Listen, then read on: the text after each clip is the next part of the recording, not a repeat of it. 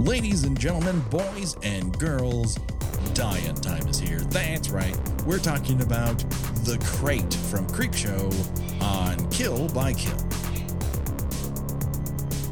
Well, greetings and salutations, Internet. It's your old pal, Patrick Hamilton, coming to you once again from the basement of Amberson Hall. This is the Kill by Kill podcast, where we are dedicated to celebrating the least discussed component of any horror film, the characters. And we're going to unpack the gory details of The Crate from 1982's Creepshow in the hopes that a janitor's untimely end is just the beginning of the jokes we might make at their expense. And as always, there's only one person I trust that if I inadvertently cause the deaths of two people, she'll clean up the crime scene without me having to ask her. The one, the only Gina Radcliffe. How are you doing today, Gina?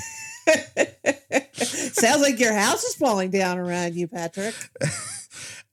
We are rebuilding the gate in front of the house, and now a good last 3 months, there's been construction in the back of the house, and now there's construction in the front of the house, and it's never been a problem until this particular episode's recording. But that's where we find ourselves. So if you hear drilling, I'm not like building a birdhouse while podcasting, but we have to move forward. So my apologies to everyone and to you, Gina, as well. I mean, oh God. You're making it worse by commenting on, every time the guy makes a noise. I mean, maybe it's because I live in a city. I just expect noise in the background of everything at all times. Right, yeah. So I am not fazed by this at all. Yeah, this is just, I guess, the quiet of suburbia and the fact that he chooses to drill every time I talk, so I won't be able to knock it out afterwards, I guess, is what it comes down to. But, there are greater crimes, and we will discuss them. But first, I don't want to scare you, Gina, but we are not alone. That is right. We have a special guest, and you know him as a writer and the foremost expert on horror movie music and soundtracks from both of his editions of his book, Scored to Death, and now he has launched a Kickstarter to fund his documentary, Scored to Death, The Dark Art of the Scary Movie. The one, the only J. Blake Fichera. How are you doing today, Blake? I'm okay. Thank you very much. I'm so excited to have you here. This is a long time in the making. I love your love of horror movie soundtracks, and this is a very interesting one tied very much to the director, George A. Romero. What got you into horror movie soundtracks? Well, I was always just kind of into film scores. Mm-hmm. I always say that, I grew up in a house where we had everything from, John Williams stuff in the record collection and Ennio Morricone to, it was the 80s, so Hall & Oates and Thriller and all that stuff. So it never really seemed different to me to listen to soundtracks when I was growing up. Mm-hmm. And then when I was a teenager, mid-90s, my friends and I rented In the Mouth of Madness by John Carpenter. Sure. And that opening theme just rocked my socks off. And there was no looking back after that. Sure. And so what is your experience with Creepshow? What was the first time you happened to watch it? I actually I didn't grow up with Romero movies. I grew up with loving John Carpenter, and so horror was around. I was into horror, but for some reason George Romero's movies always just kind of eluded me. I didn't grow up with cable, and then when I visited my dad, who had my parents were separated or divorced, and when we rented movies, I guess he just wasn't renting George Romero movies. So I didn't really get into Romero until I was in college. I went to film school at SUNY Purchase, and my roommate there, who's also my co-host for Saturday Night Movie Sleepovers podcast, he was into Romero. And so he started kind of introducing me to George Romero's Dead films there. And then I saw Martin around that time, and I fell in love with that. And somewhere around then is when I saw Creepshow. And then I revisited Creepshow probably within the last 10 years or so. And I've grown very fond of both Romero and Creepshow since then. I think it's a wonderful example of what he can do.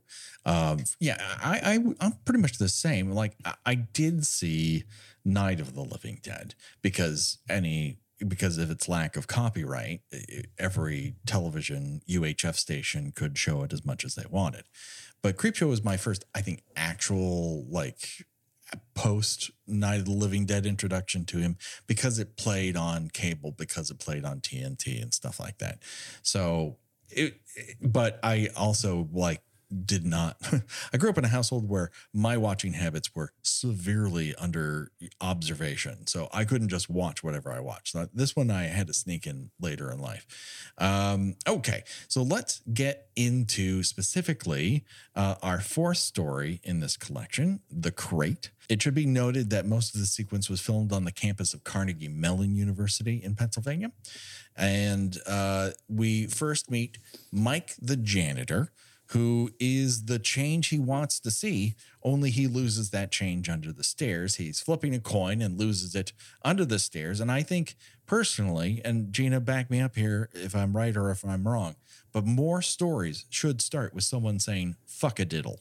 Well, I mean, that's a Stephen King special for you right there. I mean, one thing I always love about Stephen King, even his worst moments, he comes up with the most creative swear words you'll ever find in any literature. He does have a way with swears. That's absolutely for sure.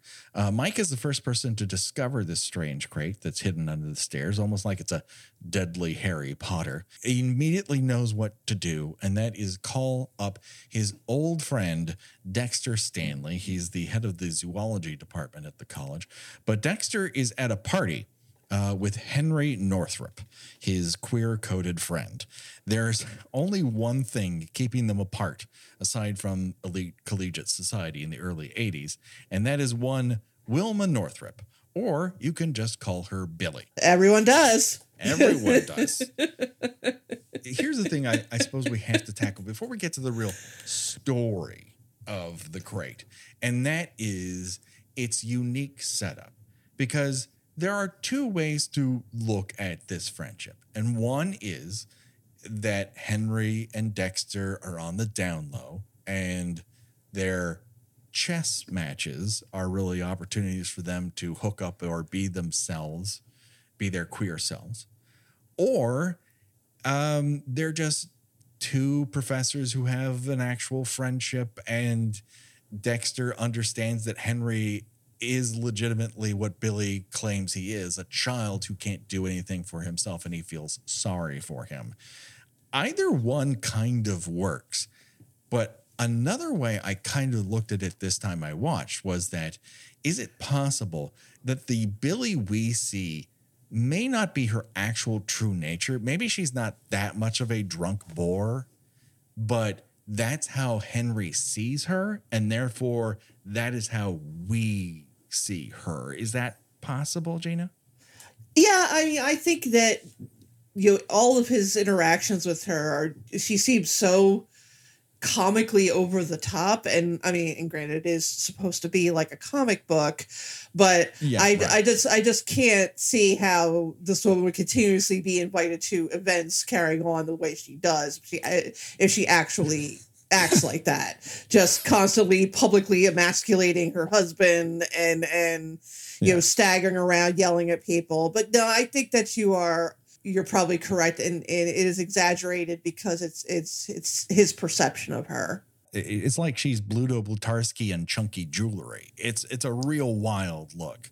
I mean, Blake, what is your interpretation of Henry and Dexter's relationship? Well, this time around, I don't know. I got the sense that, Henry probably has more than just friendship feelings for Dexter, but I got the feeling that maybe Dexter doesn't have the that requited love for Henry. I mean, I guess he does seem to be running around with students, and I guess that could be a beard, but it did seem Henry seems very into Dexter. And yes. Dexter seems like he's trying to back out of that relationship a little bit. He is, but it seems very Billy driven. Like they almost have a conversation outside where Henry's like, so we're going to play chess. And Dexter's kind of like, well, I think we've had this conversation about like our relationship, and like, you need to deal with your other thing before we, take it to the next level or continue our, like Billy is what is the spanner in the mix here. Yeah. And she's cock blocking, is what you're saying. Yes. And it's very possible that Dexter is bi, and therefore he is, taking all comers. He is sleeping with co-eds on campus, and he's sleeping with Henry, and who knows else. And the other interpretation might be is that Henry is not necessarily lustful for Dexter himself, but Dexter's lifestyle. Dexter is single. Dexter can flirt with co-eds. Dexter can speed off from a faculty party without saying goodbye. He's fancy free. And Henry is chained to the social anchor that is Billy, or at least the version of her that we see here, and he cannot escape it. So maybe it's a fantasy of wanting to run away, not necessarily to be with Dexter, but to be Dexter. Yeah, like a hero worship kind of thing. Or, just goals. Jealousy. Hashtag goals is what Dexter is to Henry. I'm not sure. All of them are kind of valid. There's nothing invalid to it, and I think you can see it in all sorts of ways. It doesn't really all of them enrich the story. I don't think any of them take away. But Henry is the kind of person who he can't fucking do anything. Like you can have all sorts of opinions about Billy and her attitude towards life and how she interacts with other human beings, but her diagnosis of Henry, I think, is dead fucking on. Henry is a child who can't really operate without her because he's too timid to do fucking anything. He's just praying for one of those Stephen King patented hand of God moments that just releases him from all his responsibilities. And what I would love to know is what happens after this particular story. It would be very interesting to find out. But before we go too much farther, I think we would be remiss if we did not discuss the presence and career of the one and only Adrienne Barbeau here. Blake, what was your introduction to Adrienne Barbeau? Oh, man. Probably Swamp Thing.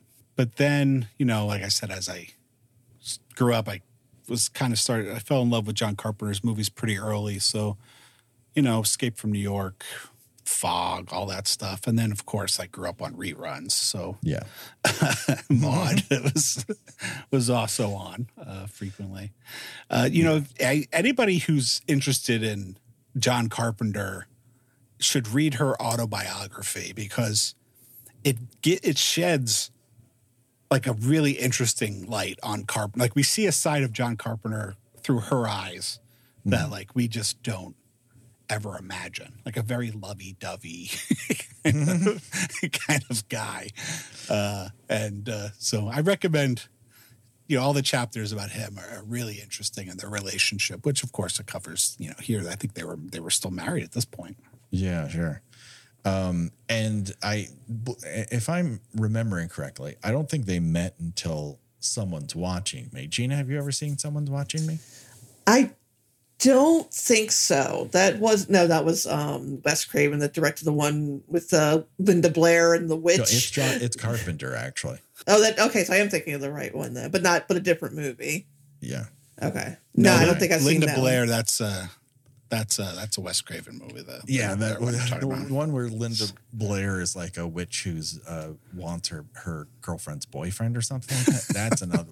This one I've seen, but I have zero recollection of the details. Yeah, I don't think I've seen it. Someone's Watching Me is a pretty decent thriller. I mean, would it qualify as an After Dark? I don't think so, because it's not much of an erotic, thriller. That being said, it is. Lauren Hutton is hot as hell in that movie. And Adrienne Barbeau plays her coworker at the news station she works at. And it's just very casually mentioned and not really central to who she is that Adrienne Barbeau's character is a lesbian.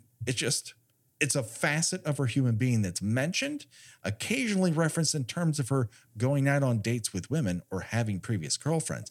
But it's not like a coming out story or it comes into play with how she none of that. It's just it's a matter of fact thing. She happens to be this. And so I think it's kind of taken on a little bit of a mythos of it being very progressive in a lot of ways. And also it's the movie that Carpenter made right before Halloween. Like he walked off the set of Someone's Watching Me and onto the set of Halloween. And so he kind of carries with him the confidence of working with these union crews. And there's a level of craftsmanship to that TV movie that you don't get in most TV movies. It looks cool. It is a Hitchcock pastiche, but it works. The finale is really top notch. The only downfall of the whole thing is that the male lead, David Burney, is a sack of wet potatoes. He's all of those things. He's a sack of wet. That's what he is. He is a non-fucking presence. That's one Meredith Baxter Burney's husband, right? They were like a couple. Yeah. I remember him being like in a lot of TV movies of the 80s and having like absolutely no presence whatsoever. Yeah, he may have been a good husband to her, but wait, he was a shitty guy on screen. It just like nothing is happening there. I think my first introduction to her would probably have been Swamp Thing on home video. But I would quickly catch up to The Fog and Escape from New York and stuff like that. And she has one of those great voices. And I think she even ended up doing voice work for like Batman, the animated series. I think she played a character on there, but I can't remember which one. But what wonderful information I'm providing to everyone. Maybe she she did something somewhere. She played a character. Information delivered. But what she does here, I think, is give you a bit of her Broadway background, where she was a brassy gal on Broadway. She's a special kind of something in this motion picture, Blake. That's kind of an understatement, I think. I mean, it's a tough role to play, which is the person you're supposed to hate. But honestly, I think she's surrounded by dips. I think she's surrounded by, white bread. Like, of course she's going to stand out. These people suck. Like, she's the only person you want to hang out with at this party, to be honest. Yeah, I want to know how she and Harold. I want to know how they got Henry. I want to know how they got together. It's a blind date. Yeah, I guess so. Yeah. I mean, but what's keeping them together? I mean, how much money could he possibly be making? Not enough. I mean, one of her complaints at the end of this thing is you don't make enough money. But she does have hot and cold running access to alcohol in the house. So that's going for her. I mean, she has a kitchen snifter. Like, she has a alcohol rack specifically for her alcohol in the kitchen, Gina. I mean, anybody could get booze. I mean, come on.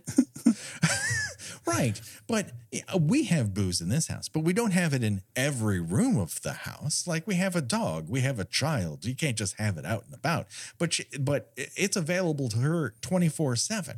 So that's the only advantage. Or she likes to dominate Henry. This is what she enjoys, even though what irritates her is what she's actually getting off on, which is bossing him around. Yeah, he's just extremely passive. When she leaves to go to her quote unquote classes, doesn't she indicate? She says like, "What would you do without me?" And then she indicates like the same, right? Like, well, I don't know what I'd do without you. So there appears to be, at least in that one line, some kind of connection. Right. between the two of them. Like she's fond of him, even though he seems to be worthless. Yeah. Right. And I guess the other element here that should be noted before we get too deep into the plot is that, all of Creepshow has a very EC Comics skewering of class layered into this. Certainly a part of Romero's, films, and certainly layered into a lot of Stephen King stories. But it's inherent to a lot of EC Comics stories as well. How the rich can, they just feel like they can get away with literal murder. And the only thing that holds them in check is a supernatural element, which provides us with something these elites cannot buy their way out of: retribution and justice. And so Billy is out of place, but how much in this place would you want to be? It's not quite the laser focused classism exercise that the first story, Father's Day, or the last story is, but it's kind of layered in this was the kind of environment that King found himself in when he attended college and later taught as a professor at college. There seems to be, it's poking at something that he's touched at one point in time. I didn't think I never considered that, but that makes a lot of sense. This is my favorite one, my favorite segment out of the 5, because I just think it's genuinely the scariest one.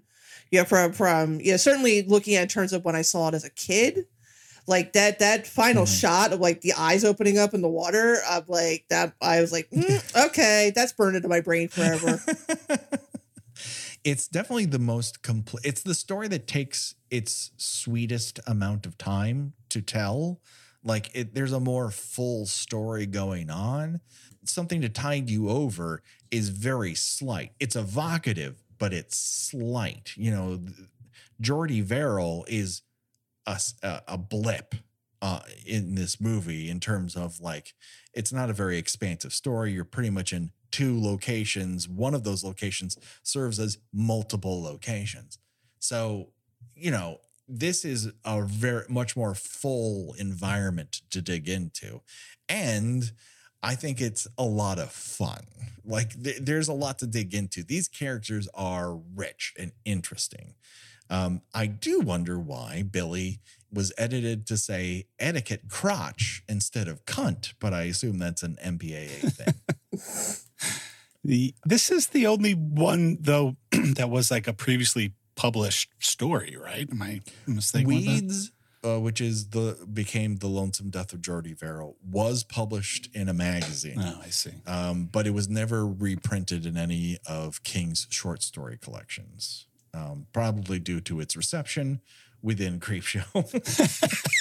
This is the one that kind of stands out as being the most easily accessible and previously viewed story that's being recreated within Creepshow. Also, it cuts right to the chase too. I mean, it's not fooling around, and it knows exactly what it wants to accomplish. And unlike some of the other stories where like there's one gag it's all leading up to, here there's several hits. There's layers to your interactions with the crate. And so it's both building suspense and there's multiple payoffs with the crate. There's a little bit more going on here. And I think the movie benefits as a result. As we mentioned earlier, Dexter and Henry have a weekly chess game. And if you didn't catch the way I phrased that, yes, I am putting those words in quotes. So regardless of whether Dexter is actually gay or bi, he's been cast as like this island that Henry uses as an escape from the turbulent seas of Billy, who at best is like either too cool for these stuffed shirts, or at worst is a mean drunk that you can walk away from at a party. And most people do. Like most people don't stick around for long conversations with Billy. Because she looks like she would like dress you down from head to toe, just tell you everything that's wrong with you in about 30 seconds. And I think she understands what's wrong with most people within 30 seconds, and they don't have the wherewithal or spine to say the same to her, which would be pretty easy to do. But, it comes down to the fact that, as we mentioned, like, Henry's just unable to do anything. He won't speak up. He won't take action. He's afraid of Billy's wrath in his personal or professional life. He's unwilling to put any work towards building a kind of solution in place. He's ineffectual in capital letters. Do you think he's always been that way, or is he just broken at this point? I think it's probably always been a component of his personality. I think she revels in it. I think you're right in that there's some component that they vibe off of, where he's the hapless, can't do anything right, and she's the truth teller who lays it on the line every single time. But there are zero consequences for his constant getting everything wrong, because that's the dynamic they have. So, like, this is just going to, continue to happen until a boxed Yeti creature eats one of them, and which one we won't find out until the end of the story. But our old friend Mike the janitor has called Dexter, and he says, I found a crate that states it's from an 1834 Arctic expedition, and it's just hanging out underneath the stairs, and I think you should check it out. So this gets Dexter's attention, and he leaves the party. And we have a fantasy sequence here, and you can tell it's a fantasy sequence because all of a sudden the creep show lighting comes into play with the reds and the blues. And Henry has a fantasy where he shoots Billy straight in the forehead. And then in his mind, everyone claps for this. Like, thank you for releasing us from the plague that is Billy. It's like the craziest Tumblr story of, I told off a Starbucks barista that I wanted black coffee, and everybody applauded me. I was halfway into writing an entire bit where I was going to do an Am I the Asshole, where I told the story about I was at a party with my wife and she was drunkenly yelling at people. So I shot her in the forehead and everyone clapped. Am I the asshole? Well, you think Romero, well, I mean, I guess Stephen King could still. I mean, if nowadays would Romero get Me Too'd for telling such a story, even if in a fantasy? I mean, I think this is an element of King's storytelling that repeats over and over again. And certainly early on, there were a lot of husbands who were harangued by wrathful wives and ineffectual men. And then once he hits the late 80s and then early 90s, he flops into women who are caught in abusive relationships. And he comes at it from that perspective. He repeats a lot of these tropes. He finds and mines these relationships over and over and over again. And I'm very certain as to why he views The Shining, the original movie, as poorly as he does, because that story is essentially not his fantasy, but his worst nightmare of what he could be. And he indulges in that nightmare to an end.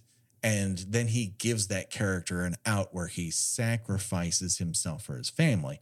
Whereas in the movie, that character does not sacrifice anything. He dies because he's overconfident and continues to follow footsteps until it leads to his icy cold death. Is that the only reason Stephen King hates it? No. And he has plenty of reason too. That's fine. Everyone can have a different interpretation of a movie. But I do feel like that is one of his most personal stories, and he just doesn't like people playing around with that particular story. Put a lot of thought into this in this particular segment, didn't you? That was extemporaneous. I mean, you've given me a lot to think about with this. Because, like I said, I mean, they're not all dick jokes, Gina. Because I mostly, like I said, this is my favorite one, but mostly because when I was a kid, I thought it was genuinely scary, And you know, I think it's still pretty nicely gory. I mean, the special effects ain't so great from a modern perspective, but I mean, it's still like a big dude, like big furry glove scratching at someone's face, but. You know, but the scratches look fucking awesome. I never really gave a whole lot of thought to the dynamics of the human characters, but you know, I'm not saying, oh, you're making all this up off the top of your head. I'm just saying I never thought of it from that angle, so it's interesting. It's just one of those things that kind of flows through this. Is, you know, King is like often examining people in very dire emotional circumstances, what makes them vulnerable human beings. And Henry is absolutely vulnerable. But I think my interpretation most oftentimes when I've watched this is some sort of Kingian hand of God relieving Henry of this terrible burden, when in point of fact, like, it's a kind of a tragedy that the only time Henry can stand up for himself is in the murder of his wife. Like, it's like an incel instruction manual in a weird way. And I had trouble, you know, squaring that particular philosophical circle. It's still, and I agree with you, the best segment in the entire movie, a movie I love. And I also think from a modern perspective, it's easier to see the facets of what might be said here. Whereas I think when this came out, you were just supposed to be like, yeah, eat her up, monster. Through adult eyes, it casts a different pallor. But like you mentioned this earlier, what kind of classes is Billy taking? Sleeping with a younger man classes. Anatomy. Yes, exactly. There you go. Anatomy. That dick down at the local bar. 101, 201. Because it's not... I think some part of me was like, oh, like she's taking a yoga class, but no one dresses in chunky jewelry to go take a yoga come on. class. She's totally cuckolding him. Come on. You don't think they have that element of their, you don't think they have that element in their relationship? Please. I wholeheartedly agree, Gina. But we also get a second fantasy sequence here, in which Henry tries to strangle Billy, which I find amusing, because I think if Henry had actually attempted such a thing, she would have murderized him in 6 seconds flat. Well, yeah, that's why he would never actually try it in real life. Do you think there's anything nefarious that went on between involving the death of Dexter's wife? Oh, you mean that might be the bond that they share, as they've already covered up one murder? And it has pushed Henry inspired Henry to do the same. And that's what they're talking about at the end, where he's like, well, I didn't do anything. And he's like, well, I didn't do anything either. I enjoy this theory. I enjoy this theory crafting session. It's certainly something that I will ponder upon. But let us return back to Mike and Dexter as they are in the basement of Amberson Hall, and they're going to try and pry open this box. And it doesn't take too long for Mike, once they get the nails up and they hammer open the locks, and Mike sees 2 glowing orbs inside the box and goes, oh, beautiful jewels. And of course, that's when he gets his hand bitten off by a giant Yeti creature who has been living, I don't know, hibernating inside this box. Let's talk about Mike's death first, and then we'll get to the Yeti, because they're 2 separate conversations. But Mike, have you ever seen eyes that have confused you for fucking jewels, Gina? I was going to say, I don't know if maybe this is some sort of mind control trick that the Sure. Yeti creature is playing. But yeah, I nothing about these creatures' eyes in any way look like sparkling jewels, and I need to stick my hand in this box I just opened that I've never seen before. We could open up it more, but let me just stick my hand straight up into it. And he gets his hand bitten off. Then he gets a little bit more of his arm bitten off. And then the creature just pulls the rest of his body up. Oh, it's so into horrible. The crate. It's so dragged out and horrible. And you got Dexter barely helps him. He just couldn't. Dexter is ineffectual. He's just sort of sitting there making these like, I have indigestion faces.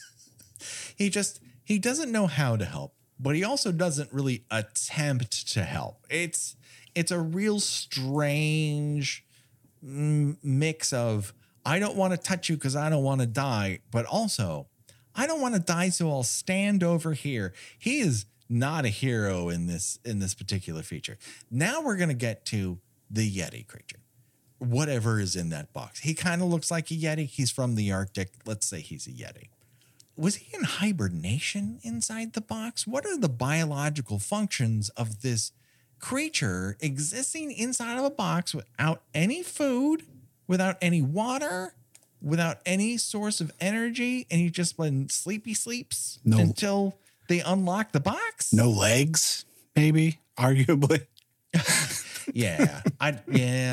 But listen, even if you don't have legs, you still need to have a snack every once in a while. This creature has been boxed up since 1834, and just one janitor is all it took to wake up this guy.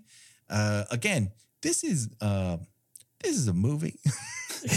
We don't have to have an answer here. It doesn't ruin anything. I just find it fascinating. Well, I think the hibernation theory is a good one. It makes as good a sense as any. So Dexter begins stage one of his personal banana town. And he runs into Charlie. Charlie is a grad student, who's very dedicated to his work and his in-pocket pencil holder and velour shirts, apparently. But when Dexter tells him, oh my God, Mike the janitor was eaten by a monster in a box, he's kind of like, come on, give me a fucking break. I mean, who would react in such Gina, a way? if you were at work and someone said, you have to help me, there's a monster in a box in the other room, would you go, okay, you stay here, I'm going to go check out that monster in the box? Or would you call the campus fucking police? I would assume that at best, like, I was going to go in there and people present me with a birthday cake, even though it was not my birthday. It's just a furry Yeti on top of a sheet cake from the local supermarket, that sort of deal. Exactly. Just, tearing out a big old chunk, eating it, then tearing a big old chunk out of me and eating that too. It's just a sheet cake with giant claw marks running. Exactly. But Blake, I mean, tell me if I'm wrong. Like, he's like, the campus police won't be any help. Yeah, but you know what they'll be instead of you? Lunch. I throw the fucking campus police in the way. What allegiance do you have to them? Also, they may be armed, and we don't know. There's no reason to believe that shooting it will not do anything. At least it might dissuade it from eating you. Like, you at least establish, like, hey, this is a real problem. Call in people with bigger guns or whatever the fuck, a flamethrower even. But going, you know what, let's keep the campus police out of this, and I, the grad student, will start measuring fucking bite marks like I'm Hooper in Jaws. No. Call the authorities, you dipshit. The scientist in him has taken over by the time he sees the shoe. Charlie, much to, he sees all the blood there. But in between this sequence of trying to plead, Dexter trying to plead with Charlie to call the campus police because he can't. I don't know why. But the creature has pushed his box back underneath the stairs. And Charlie's like, no, I'm going to grab this shoe. I'm going to grab this flashlight. And I'm going to figure it out. And he looks inside the box and it's empty. He's like, But it turns out that Yeti was playing possum, baby, because he was in another corner of the of the stairs. And he takes a giant fucking bite out of that dude's neck. And it's gnarly as shit. Yeah, okay. How many teeth does that Yeti have, Gina? He's got like about 80 teeth. He's got like 80 teeth and about like 20 claws. Just on one hand. Because when he rakes them, like it's at least 4 rakes across his face. Ugh. It's gnarly as shit. Ugh. I'm thinking about it right now. Ugh. So yeah, he takes a bite out of Charlie's neck. He claws his face and then feeds on him in the dark. And then Dexter's like, "I'm out. I'm out. There's only one place I can go. I can fall into the arms of my old friend Henry and tell the tale." All while still holding a bloody boot of Mike's, which is some level of evidence. Like if someone comes to you and goes, "A monster ate 2 people I was hanging out with," you're kind of like, I don't know. That sounds a little bit far-fetched. But they're holding one of the dude's blood-covered, bite-covered boots. And that might lend credence to the fucking story. I didn't do this here. Would someone who killed someone be carrying around their bloody shoe? Did I take a bite out of this shoe? Doubtful. Have you seen me eat other shoes at parties? Yes, but that was a dare. So we've talked about this before, but as much as I admire Romero for many things, some of what he tries to do here with Dexter and Creepshow is push various characters past the point of sanity, where, here it's played very broad and it kind of flies and kind of doesn't, mostly because of the tone of Creepshow is more comedic. So I think I can't say that Fritz Weaver's portrayal here exactly nails it, but it brings me back to an issue that we've talked about before. And I just want to say it again because it's that time of year. Poltergeist just came out in 4K, but it demonstrates the singular ability of Tobe Hooper, who consistently was able to show people like lose their grip on sanity in real time. He shows it over and over and over again. People see shit that makes their mind snap. Yeah. Gone, baby. Yeah, it's funny you should mention, I just rewatched The Funhouse tonight before we recorded, because it's part of Criterion's 80s horror collection, and the lead girl, Elizabeth Barrage, she kind of goes through it, and comes out of the funhouse, just kind of staggering around like she's just been in an explosion. Yeah, you're absolutely right. I mean, it really sells that third act when she's caught in the gear house. And listen, we're going to cover the Funhouse eventually. I think it's on the calendar for 2023. But it's one example of how Hooper is able to show people who just, they were on this earth and then their mind left. And he's able to get people there and show how it happens. Like, that's how you know Poltergeist is a Tobe Hooper movie, because those characters lose their goddamn minds. And you can tell. Like, you feel the after effects. You feel it when it happens. And listen, Spielberg, I'm not going to, handicap the man. He can do a whole lot of things.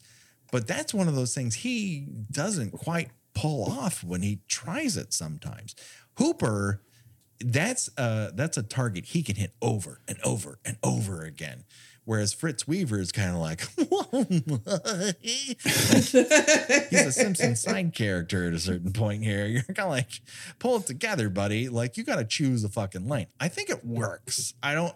It's it's comic booky. Like, you don't want to have you don't want this to be too serious. He's no Barbara from Night of the Living Dead, who just goes completely catatonic. That is true. Yes. Barbara goes through a lot of things, and then she eventually, at a certain point, just goes, "I've had enough," and walks into arms and tearing flesh. But you know what? She had a good run, and didn't we all? I just want to note, I can't say like I'm a Fritz Weaver super fan or anything. It just should be noted that he was in Day of the Dolphin, the movie with the best tagline ever written, which is unwittingly, he trained a dolphin to kill the president of the United States. And he's not even the he. That's George C. Scott. No, it's George C. Scott. He's friends with George C. Scott. Aren't we all, though? Aren't we all? Truly. Deep down. Oh boy. So let's get back to Creepshow here. And so Henry hears this tale and the wheels start to turn for him. So he does what any friend would do in this circumstance. Drug your friend. Just knock him out. Write your wife a note. head back to the college to see the scene for yourself. Like, he hears this and goes, maybe I can get my wife to die this way. He's betting a lot.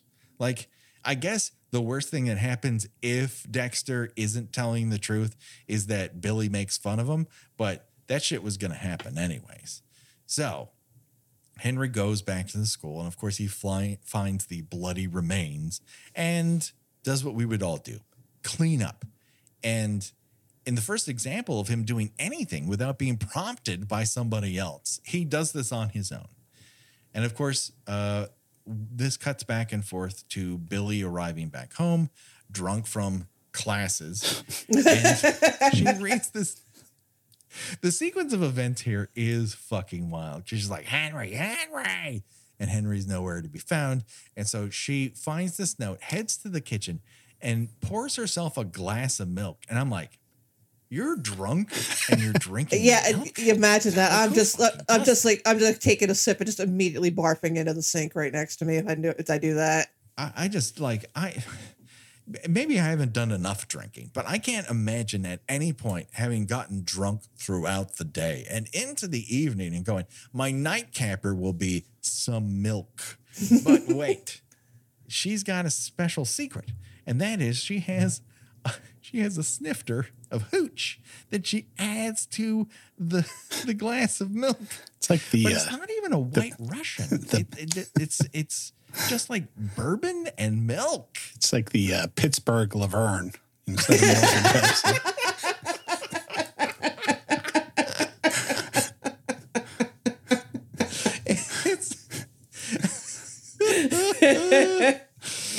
Oh my God. Well, we're not going to beat that. So let's move on. Yep. I just time to wrap it up. To wrap it up. Listen, you know when you've reached the mountaintop because everything's downhill. We have been bested. So Henry's back at the school, and I have to say, linoleum is the best surface to clean up blood from. Like, how many other killers, Gina, have we talked about where they're so great at quick cleanups of murder scenes, and yet it takes Henry forever to get this done on the best surface ever to do it? He's just kind of like really just taking a very chill pace to cleaning up this, like, I mean, you can't even call it a crime scene because technically a crime has not taken place. Right. But he's just like, swish, swish, swish, swish, swish. Like, he could not be more chill about cleaning up this mess.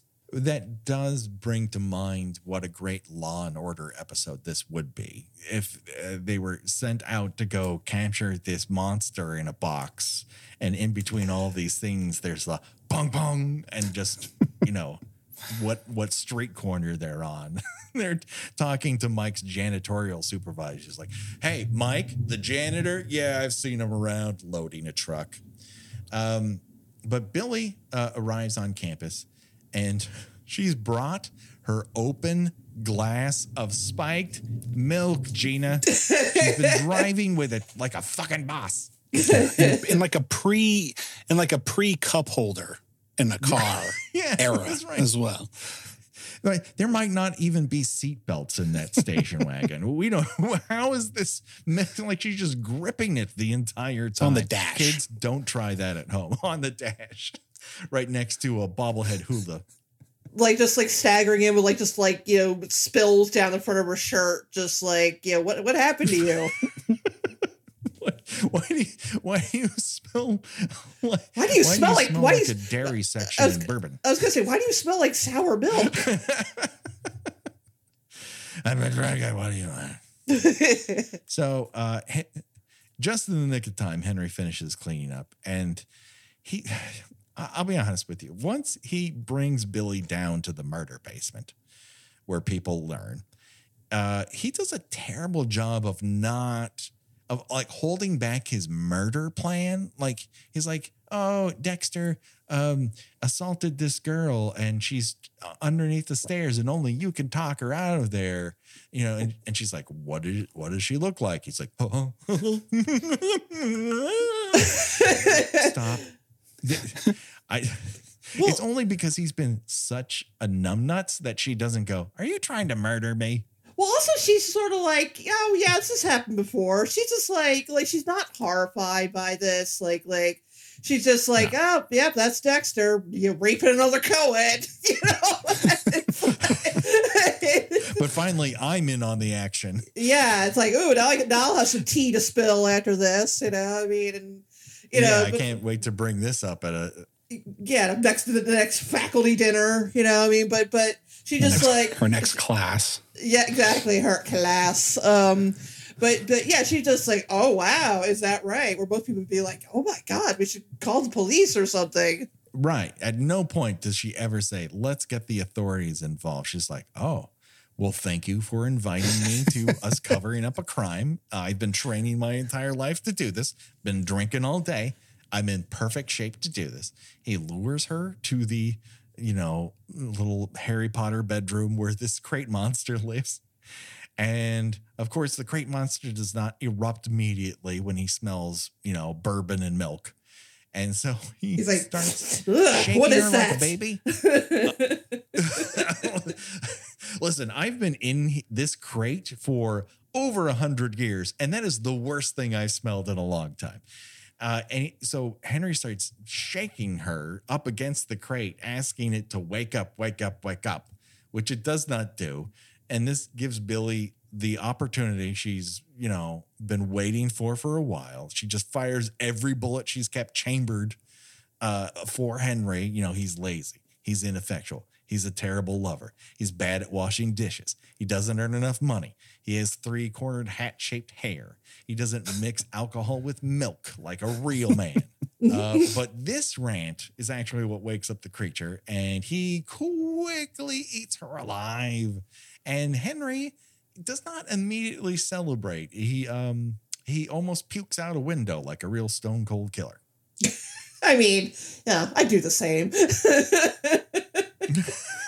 Yeah, I mean it's real gross to watch. I remember this is the first time. This is the first time Henry has seen this monster at work. Everyone else has gotten Dexter saw it twice. This is his first time watching a Yeti take chunks out of a person he knows and unalive them right in front of him. So he kind of recovers, and I guess he assumes, for whatever reason, like the Yeti has nested inside this box, so he's stayed inside there. And why wouldn't you? People keep bringing this guy meals, so he just takes a couple of locks, adds them to the chains that are already there, locks it up, and then manages to drag this motherfucker up a flight of stairs out to the station wagon that his wife drove there, and then take it to a quarry and dump it off a cliff. This is the most this guy has done for himself in a really long time. This is the sort of thing that I think if we sold it to a lot of young men, maybe you can become a man by murdering somebody, by offering it to a boxed Yeti and then take it to a cliff and drop it off. Who knows what kind of guy Henry becomes after this. Yeah, I'm going to say it makes about as much sense as Tucker Carlson suggesting that men, lay out in the sun and tan their testicles to raise their testosterone level. I mean, Yes, our nuts need more sun. Get them on out there. Get them on out there, boys. Come on. And when I think of the pinnacle of males, I think Tucker Carlson. Absolutely. What a focal point for all of us to lean towards. So Henry then tells Dexter what he's done, and in exchange for his silence, Henry makes Dexter commit to playing chess with him twice a week. So either he's getting laid twice a week, or they're just playing chess, and now they can do it twice a week because they don't have Billy lording it over them. I don't know. But Dexter asks, what if it gets out? And Henry goes, oh, no, it was in a box. It probably drowned. And that with Henry's track record, he's fucking wrong as shit, because we cut immediately back to that box breaking apart. And the monster's like, hello, everybody. I'm back. That shot scared little Gina so bad. I can see that. I can totally see it. It's a hell of a sequence. It really, really is. Blake, any final thoughts on The Crate? I feel like this, if you had missed the first episode of Alf, this would have been a good prequel. He's a little puppet. Dark. We'll call him Dark Elf. The darkest Alf. Yes, and it's not just cats that should be afraid of him. Absolutely. Gina, any final thoughts on Dark Alf? I love it. I love it. It's the best. It's the best sequence out of the 5 for me. It also has the best music. I want to know. Yeah, let's. I meant to ask you about this at the top because the music here is not really being done by somebody who did a ton of music outside of Romero, and at times like there's big sweeping orchestration going on here, and then sometimes it's a little bit of Casio noodling. Like, what is your take on the music of Creepshow? Well, I mean, if anybody is interested in reading a lot about it, I interviewed John Harrison for my second book, and we talk a lot about this score as well as Day of the Dead. But in a nutshell, Romero was planning on doing what he had done with most of his previous movies, which was score it with a sound library, a music library. Okay.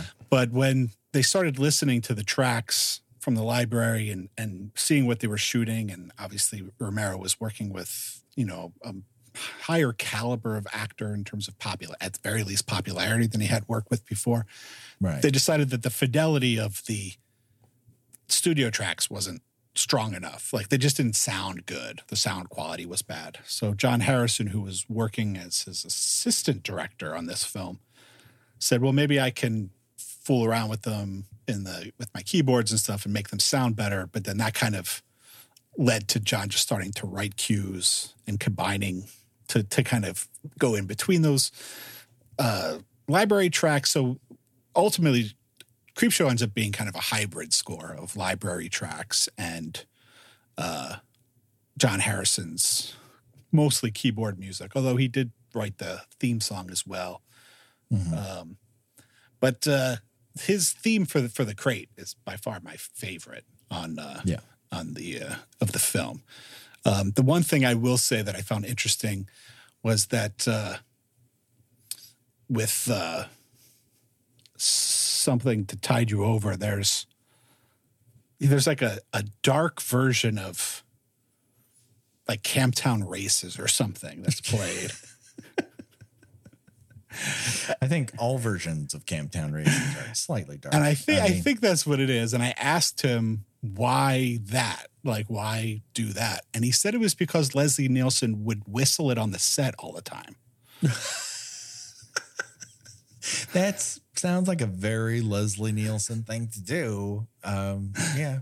Okay. So, I'm down for that. Interesting. Well, you have that story and so much more in your books, and I can't wait for that documentary, but we'll get to that before or after, rather. We play Choose Your Own Death Venture, and that is where we decide of the deaths presented in this segment. If you were forced to die in one of those ways, well, which one would you choose and why? Up for bid, we have get shot straight in the head at a party, or get strangled by a tie, eaten by crate creature hand first, eaten by crate creature neck first, or eaten by crate creature face first. And Blake, as our guest, I choose you to go first. I would go for shot in the head, but not because of what you're probably thinking. Because it's the sexiest death of all of these. One, sure, it's probably the quickest and the least painful. But it's also that if that wasn't a fantasy, like your death has probably like severely scarred everybody at that party. And you will never be forgotten. Talk about it. You'll never be forgotten. You become campus legend from that moment on as the victim of Professor Henry when he shot you in the head. And you had all that beautiful chunky jewelry on too, which It looks great on Adrienne Barbeau. I mean, a napkin would look great on Adrienne Barbeau, but that's neither here nor there. Gina, what say you? Oh, definitely shot in the head. I don't want any of those chomping deaths. They are very prolonged and look terrible. I was going to force everyone to choose a chomping, but the one I'm going with is face, because it looks like Billy is gone pretty fast. She doesn't, her brain be bye-bye at that point. Whereas like that hand first. Yeah, she's probably, so pickled at this point that she doesn't even realize what's happening anyway. She's wasted on milk and bourbon or milk and rye. God knows what that combination is. If it's rum, she's a criminal and she should go to jail, even if she's dead. That is wrong. You should go to jail inside of that Yeti's stomach. That's not okay. Don't do it. But that just about does it. Josh Hollis does all of our artwork, and Revenge Body does all of our music. Go to revengebodymemphis@bandcamp.com to get this theme and all our other remixes. Speaking of music, Blake, tell us all about where people can see and hear more from you. Oh, well, you can follow me on Twitter, Facebook, and Instagram @Scored to Death. You can pick up the books at Amazon, from other book retailers, or from me directly at scoredtodeath.com. And right now I'm in the process of trying to raise funds to make a Scored to Death documentary, which is excellent. What to say, based on the books, but it's more like a different way for me to explore the topic of horror film music. And if you happen to be listening to this before November 1st, 2022, you can contribute or find out more information about that at Kickstarter. There's a lot of cool tiers, including a limited edition exclusive album that I'm also producing in conjunction with this, which is horror movie themes covered by an assortment of really awesome composers and artists, everyone from Alan Howarth, who worked with John Carpenter, to the band Voyager, Animal Morte, Steve Moore from the band Zombie, Wojciech Golczewski, Holly Amber Church, Richard Christie, the Blair Brothers. So they all donated their time, and they're recording tracks specifically for this to help raise money for the film. So it's, in that sense, the kind of the generosity and the support I'm getting from people is great. But if we don't raise the money, then I guess we're not releasing an album or a movie. So so it all goes to waste. All those poor musicians wasted their time. Well, I hope that doesn't happen. I think anyone who's sampled your work in your books and read your stuff, I think knows your passion on this subject. And I think it's one of those subjects that hasn't received as much exposure as others. So I think it's definitely worth everyone's while. So they should check it out right now. Gina, where can people find you on these here internet? I write about television and movies at thespool.net.